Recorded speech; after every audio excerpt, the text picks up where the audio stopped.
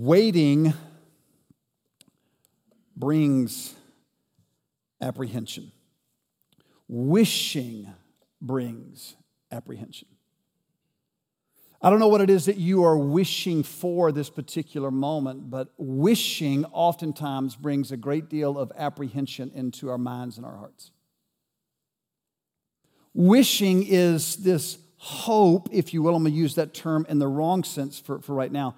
It's this hope that something might occur. I really want it to occur. I can't guarantee that it's going to happen, but I wish that this would happen.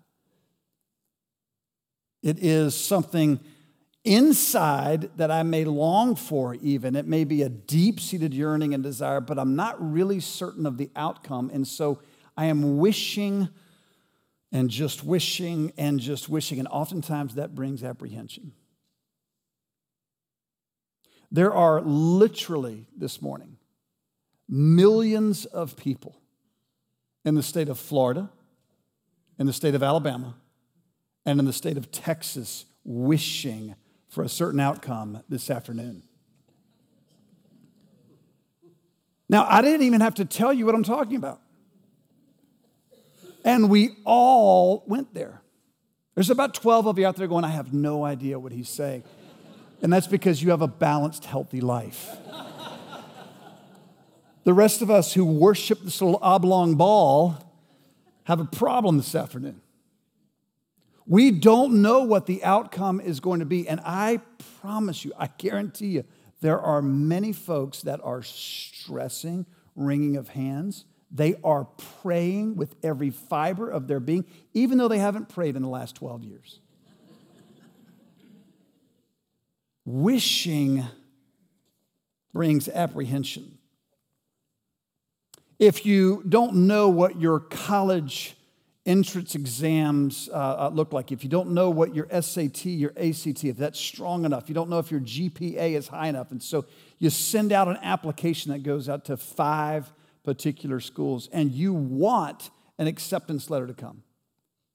And all of this December, we're going to have millions of students, millions of seniors all across America that are going to be wishing that some school would embrace them.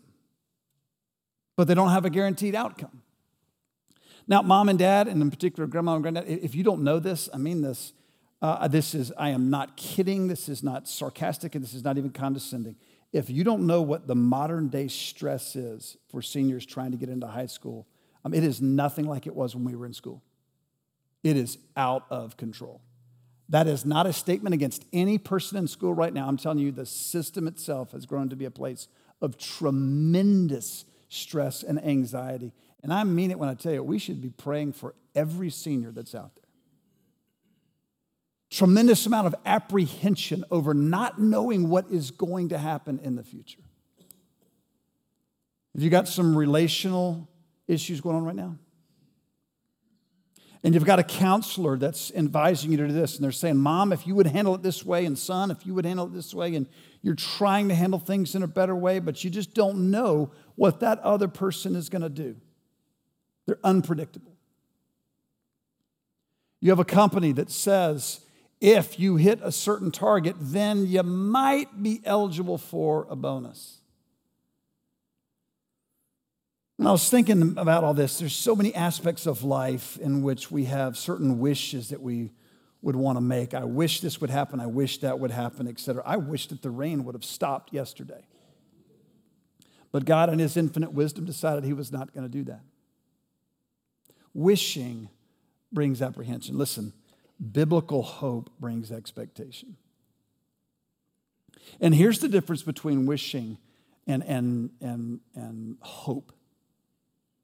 Biblical hope is about an expectation. It's not only a reasonable expectation. It's not something that I'm pretty sure is going to happen. It is something that is absolutely going to happen. It's just a matter of time. So while the time creates a certain amount of tension in our minds and in our hearts, a certain amount of anxiety results from it not being fulfilled yet, biblical hope is a certain expectation about what God will do. It is this certain expectation that God is going to do what he said it is that he's going to do. So here's what Advent is all about. Advent was, nobody knows when it actually started. It started several years ago, most likely when the calendar was finally fixed on December 25th as being Jesus' birthday, which is not entirely likely. It's likely he was born sometime in September, but it doesn't matter. It's just a birthday. And so we're celebrating this day. So when that finally got set, then most likely the church started celebrating around that time. And they would spend the first 2 weeks looking at Christ's return. And they would spend the second 2 weeks looking at Christ's first advent, or when he came in person in there. Now, by the time we get to the 5th or 6th centuries, we know that the church is celebrating it formally at this point. But Advent is a time in which the church all over the world sets aside these 4 weeks. Now, not every church will do it, but the church all over the world does this. Sets aside time to say, we want to look at these 4 topics. And the first topic we look at is this topic of hope. Can I ask you, what is it right now that you have hope in? And what is it that you know you should have hope in, but you can't quite get yourself there with the hope just yet? What is it that you're struggling with that you know you should have hope because God has promised this is going to happen? He's guaranteed this is going to happen. He may not have fulfilled it just yet in the timing. And then what is it that right now you say, I need hope? Fill in the blank just a moment for us. Without hope, according to the scriptures, our hearts shrivel up and die. If we don't have a confident expectation that God is going to do something in the future, and it's just a matter of time, we are going to shrivel up spiritually and die. And so I would encourage us this very week, would you do an inventory? Would you step back? Would you take some time, put down some actual notes? What has God promised to you that you need to remember that he's promised because it affects the way that we live today? Here's an example. Jesus is coming back. He's coming back. Now, the skeptics all throughout time now have been saying, you foolish Christians. He said he was going to come back. He even said it in front of a group of people, and he made the statement, hey, everybody here is not going to die before I come back again. That's not exactly what he said, but the critics and the skeptics have been saying this all along. Jesus is coming back, and the fact that he hasn't shown up yet does not mean he's not coming back. It just means that he hasn't come back yet. If you, and there's no perfect illustration for this, but if you were running out of money in your bank account, hypothetically speaking, none of us that would ever happen to us. But if you were running out of money in your bank account, would it or would it not bring you peace to know that Elon Musk said, I want you to know, I want you to do the best that you can to make ends meet. However, if you come up short this month, I just want you to know your bank account has now been tied into mine. And anything that you spend over, I'm going to pay for. Would that bring you peace or not? If it doesn't bring you peace, then you're a cyborg. Knowing that someone with that kind of funds, but here's the problem. There might be a day in which the economy collapses or something happens. There's a chance that Elon Musk could actually go bankrupt. It's a small chance, but there is a chance. Here's what God says to us. By my name's sake, I'm telling you, I'm coming back. And when I come back, all of the wrongs that are going on right now are going to be made right. And when I come back, what I'm going to do is I'm going to give you my presence in such a manner that you, along with all of the believers throughout all of history, are going to be walking through the streets with me. My presence is going to be felt by you to such a degree that you will never again doubt if I'm near. There will be no sun or moon or stars because the Lamb of glory will be shining in all of his magnificence. And there'll never be a time in which somebody looking around saying, is God going to show up? Is God gonna? There will no longer be the Psalms being cited by the people saying, "How long, O Lord?" It'll just be us saying, "Hey, Jesus." Now, if you knew that all of the wrongs in your life would be made right in the next 2 weeks, would it bring you peace? Of course it would. Here's what God has said: all the wrongs are going to be made right. But I'm not going to tell you when it's going to be made right. So biblical hope is us choosing to believe that God is going to do what he says he's going to do. So I would ask you again, where do you need hope?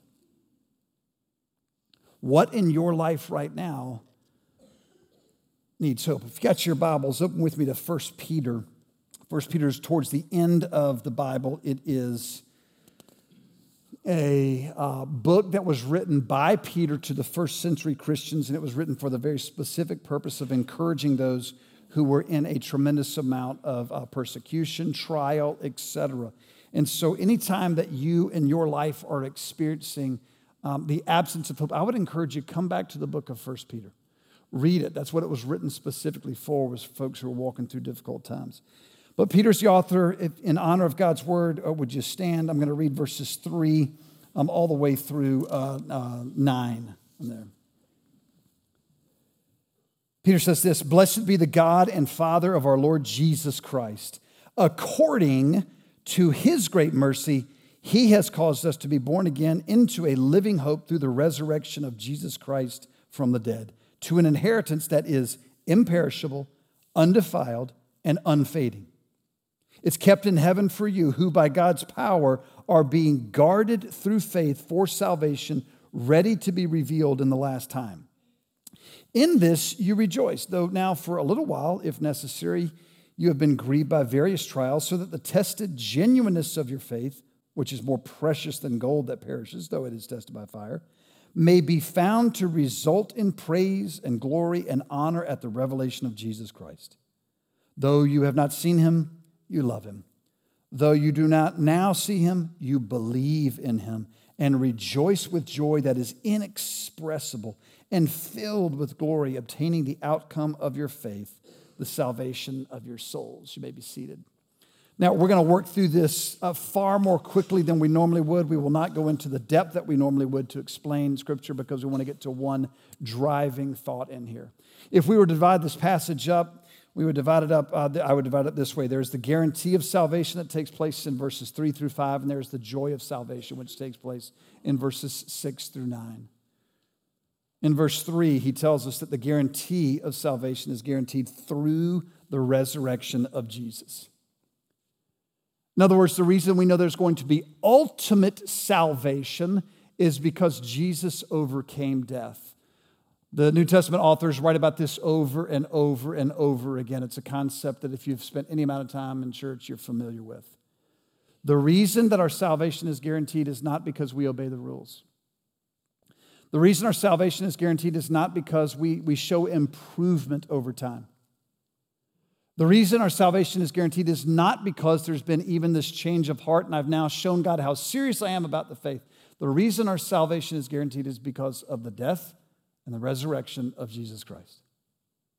And faith in him gives us salvation. It says that it is kept in heaven in verse 4. But notice that it says in here that this inheritance is imperishable, it is undefiled, and it is unfading. It cannot be touched.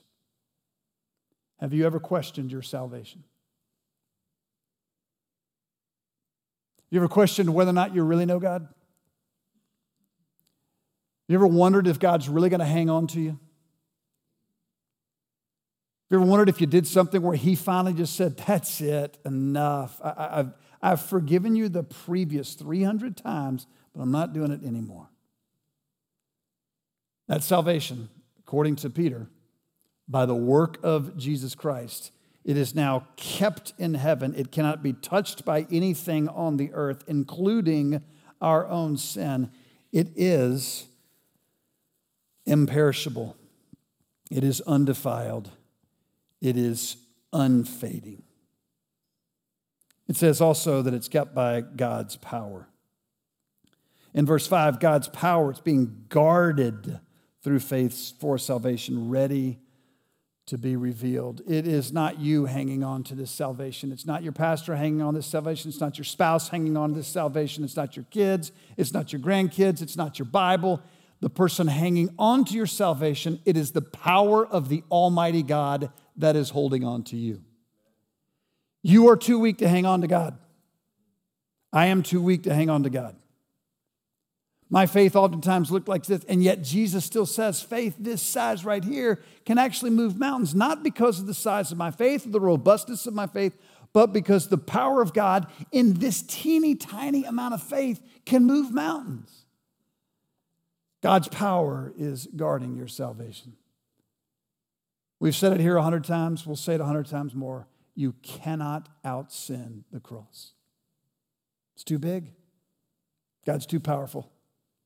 And he's far too capable of hanging on to those who even at times try to run away from him. Verses 6 through 9, it talks about the joy of our salvation. In verse 6, it tells us that we can have joy even though we are currently grieved through trials. In this you rejoice, though now for a little while, if necessary, you have been grieved by various trials. I like the fact that Peter leaves this wide open. There are all kinds of trials that we will go through. Some experience trials that many of us would say, I have no idea how they even get up in the morning. We may have some trials that we wonder at times if we'll be able to make it to tomorrow. And then we have other kinds of trials that seem very minor in perspective. There's trials of various kinds. And he says we can have joy in our salvation, even though going through these types of trials. Please hear me on this. If you have joy in the midst of a trial, it does not mean that you're making light of your trial. It doesn't mean that you are minimizing things. It just means that you're looking in the right direction. See, let's say that a trial that's before us is right here, and it's difficult, and it's hard, and it causes angst, and it is difficult to deal with, not just for me, but for my wife, children, friends, etc. I've got this trial. I can either choose to stare at this trial, or I can choose to walk through it, to look at it, to glance at it, to give it the attention that it needs. Also, though, while looking up, consistent, God, what do you want me to do in the midst of this, through this, over this, around this? God, do you want me to walk through this? God, do you want me to pause? Do you want me to go to the right or the left? When my eyes are fixed upon the author and finisher of my faith, and I'm glancing every now and then at the trial, I can actually acknowledge the trial for what it's worth, and I can have joy in the midst of salvation, knowing that at some point God's going to make all the wrongs in my life right. I can look with a perspective years down the road and say, God, I know this is hard right now, but all the time is coming. The time is coming. It says we can have joy in salvation even though we're grieved by trials. Verse 7 says that we know that God is going to grow our faith in him. The tested genuineness of your faith, which is more precious than gold that perishes, though it's tested by fire, may be found to result in praise and glory and honor at the revelation of Jesus. Here's what it means, is that God is going to continue to grow us and mold us and shape us into the image of his Son. It is good and it is right for us to acknowledge that we have not yet arrived, but it is also good and right for us to acknowledge that God has done a work in you. He's done a work in me. He's done a work in each of us. We're not the same people we were 10 years ago, are we? There are some things that have happened in my life in the last 2 years that I don't think I would have handled very well had it happened 12 years ago. There are some things in my prayer life that I think even 5 years ago I would not have handled properly had it not been for God growing me in the last few years. And you know what he used to grow me through these last few years? Is the difficulty, the trial, etc., that came with all things COVID. All of the angst and the heartache and the craziness of that all around. God used that as a time to force me to my knees and to listen to him in a way that I had not listened to him previously. Over the years, I've been very disciplined with a prayer list. I've got a time in the morning in which I pray and a time in the evening in which I pray. That doesn't make me good or right. It doesn't make me bad or wrong. It's just my practice and habit. And over the years, the easiest thing for me to do is to pray through a list and to get disciplined to pray through that list while missing the heart of what prayer actually is. Beginning in 2020, praying it oftentimes through tears over circumstances that were both corporate and personal in nature, caused me to listen to God in a way that I hadn't listened to him in quite some time. Peter tells us we can be assured God's not going to waste those trials.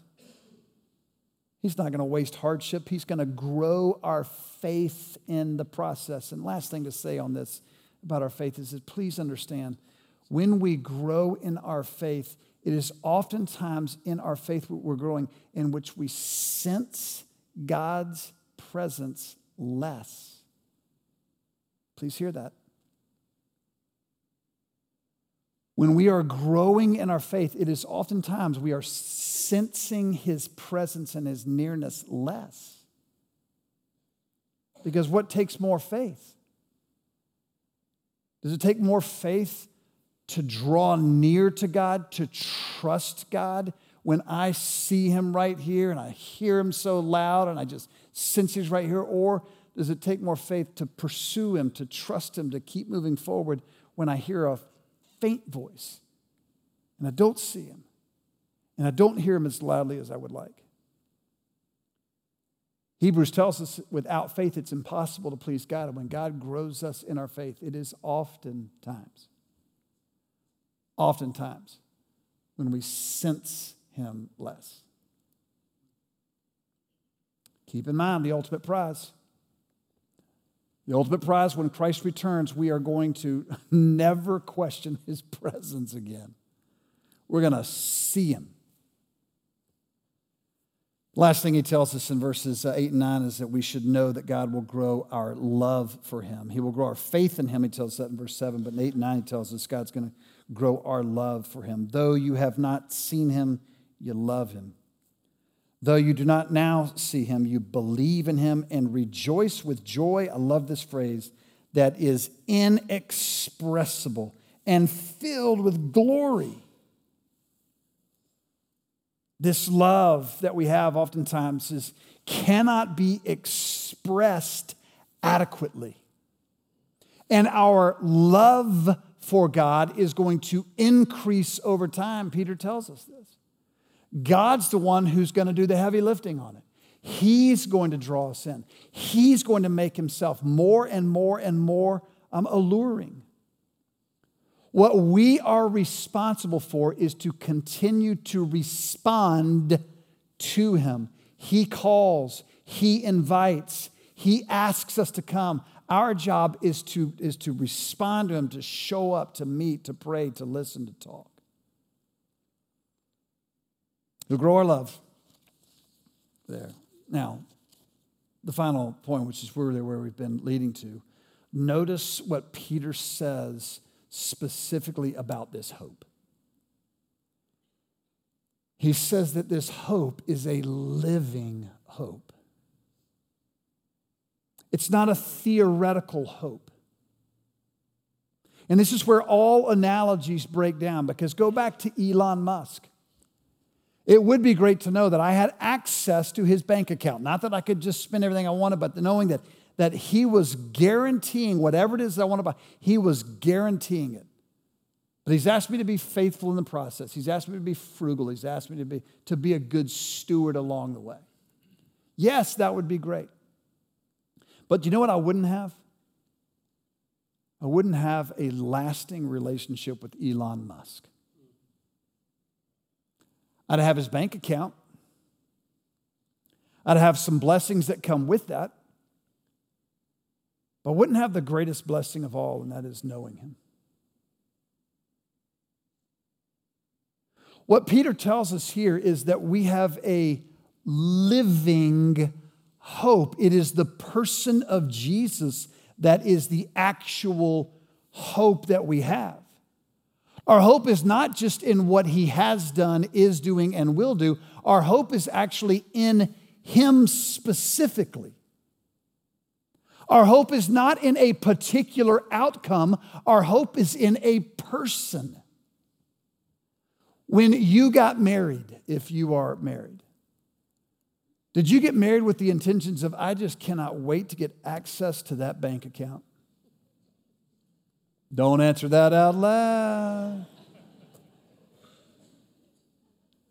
Did you get married and the first thought was, Sarah, no, I cannot wait for us to plan our calendars together. And I can't wait for us to share a 401k. And I can't wait to do, I mean, did you think about how the chores would be divided up in the house? Was that what got you excited? Or was it, I can't wait to be married to that person? I want to grow old with that person. You probably didn't get married with the intentions and the idea of, you know what, I can't wait to see how much better of a person I'm going to be by the time we get 25 years into this marriage, because I know that she's really organized and detailed and she's going to help me develop along the way. And I'm going to. So it is with Christ. We entered into this Christian relationship because we were convinced, our eyes were open, that the person of Jesus was the most glorious human being that's ever existed. And we came to the realization that we could not fix things on our own. And we really believed that the sin problem in our life was too big to overcome. And so when we looked at all the solutions that were out there, we saw this religion offers this, and this offers this, and this is a better a behavior improvement program, and this over here offers.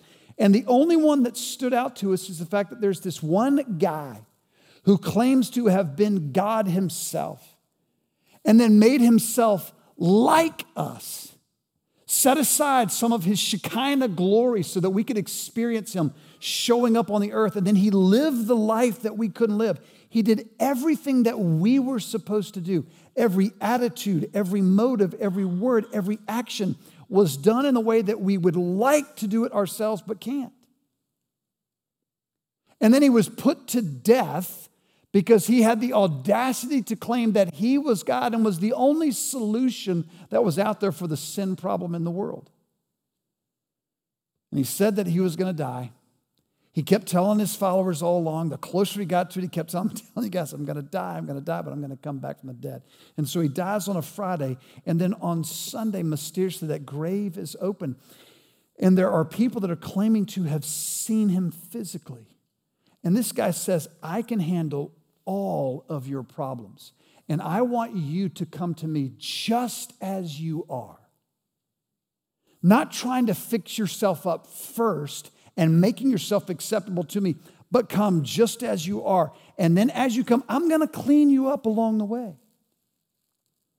We started out in this relationship with this person. Has it turned into something else for you? Has your marriage turned into something else?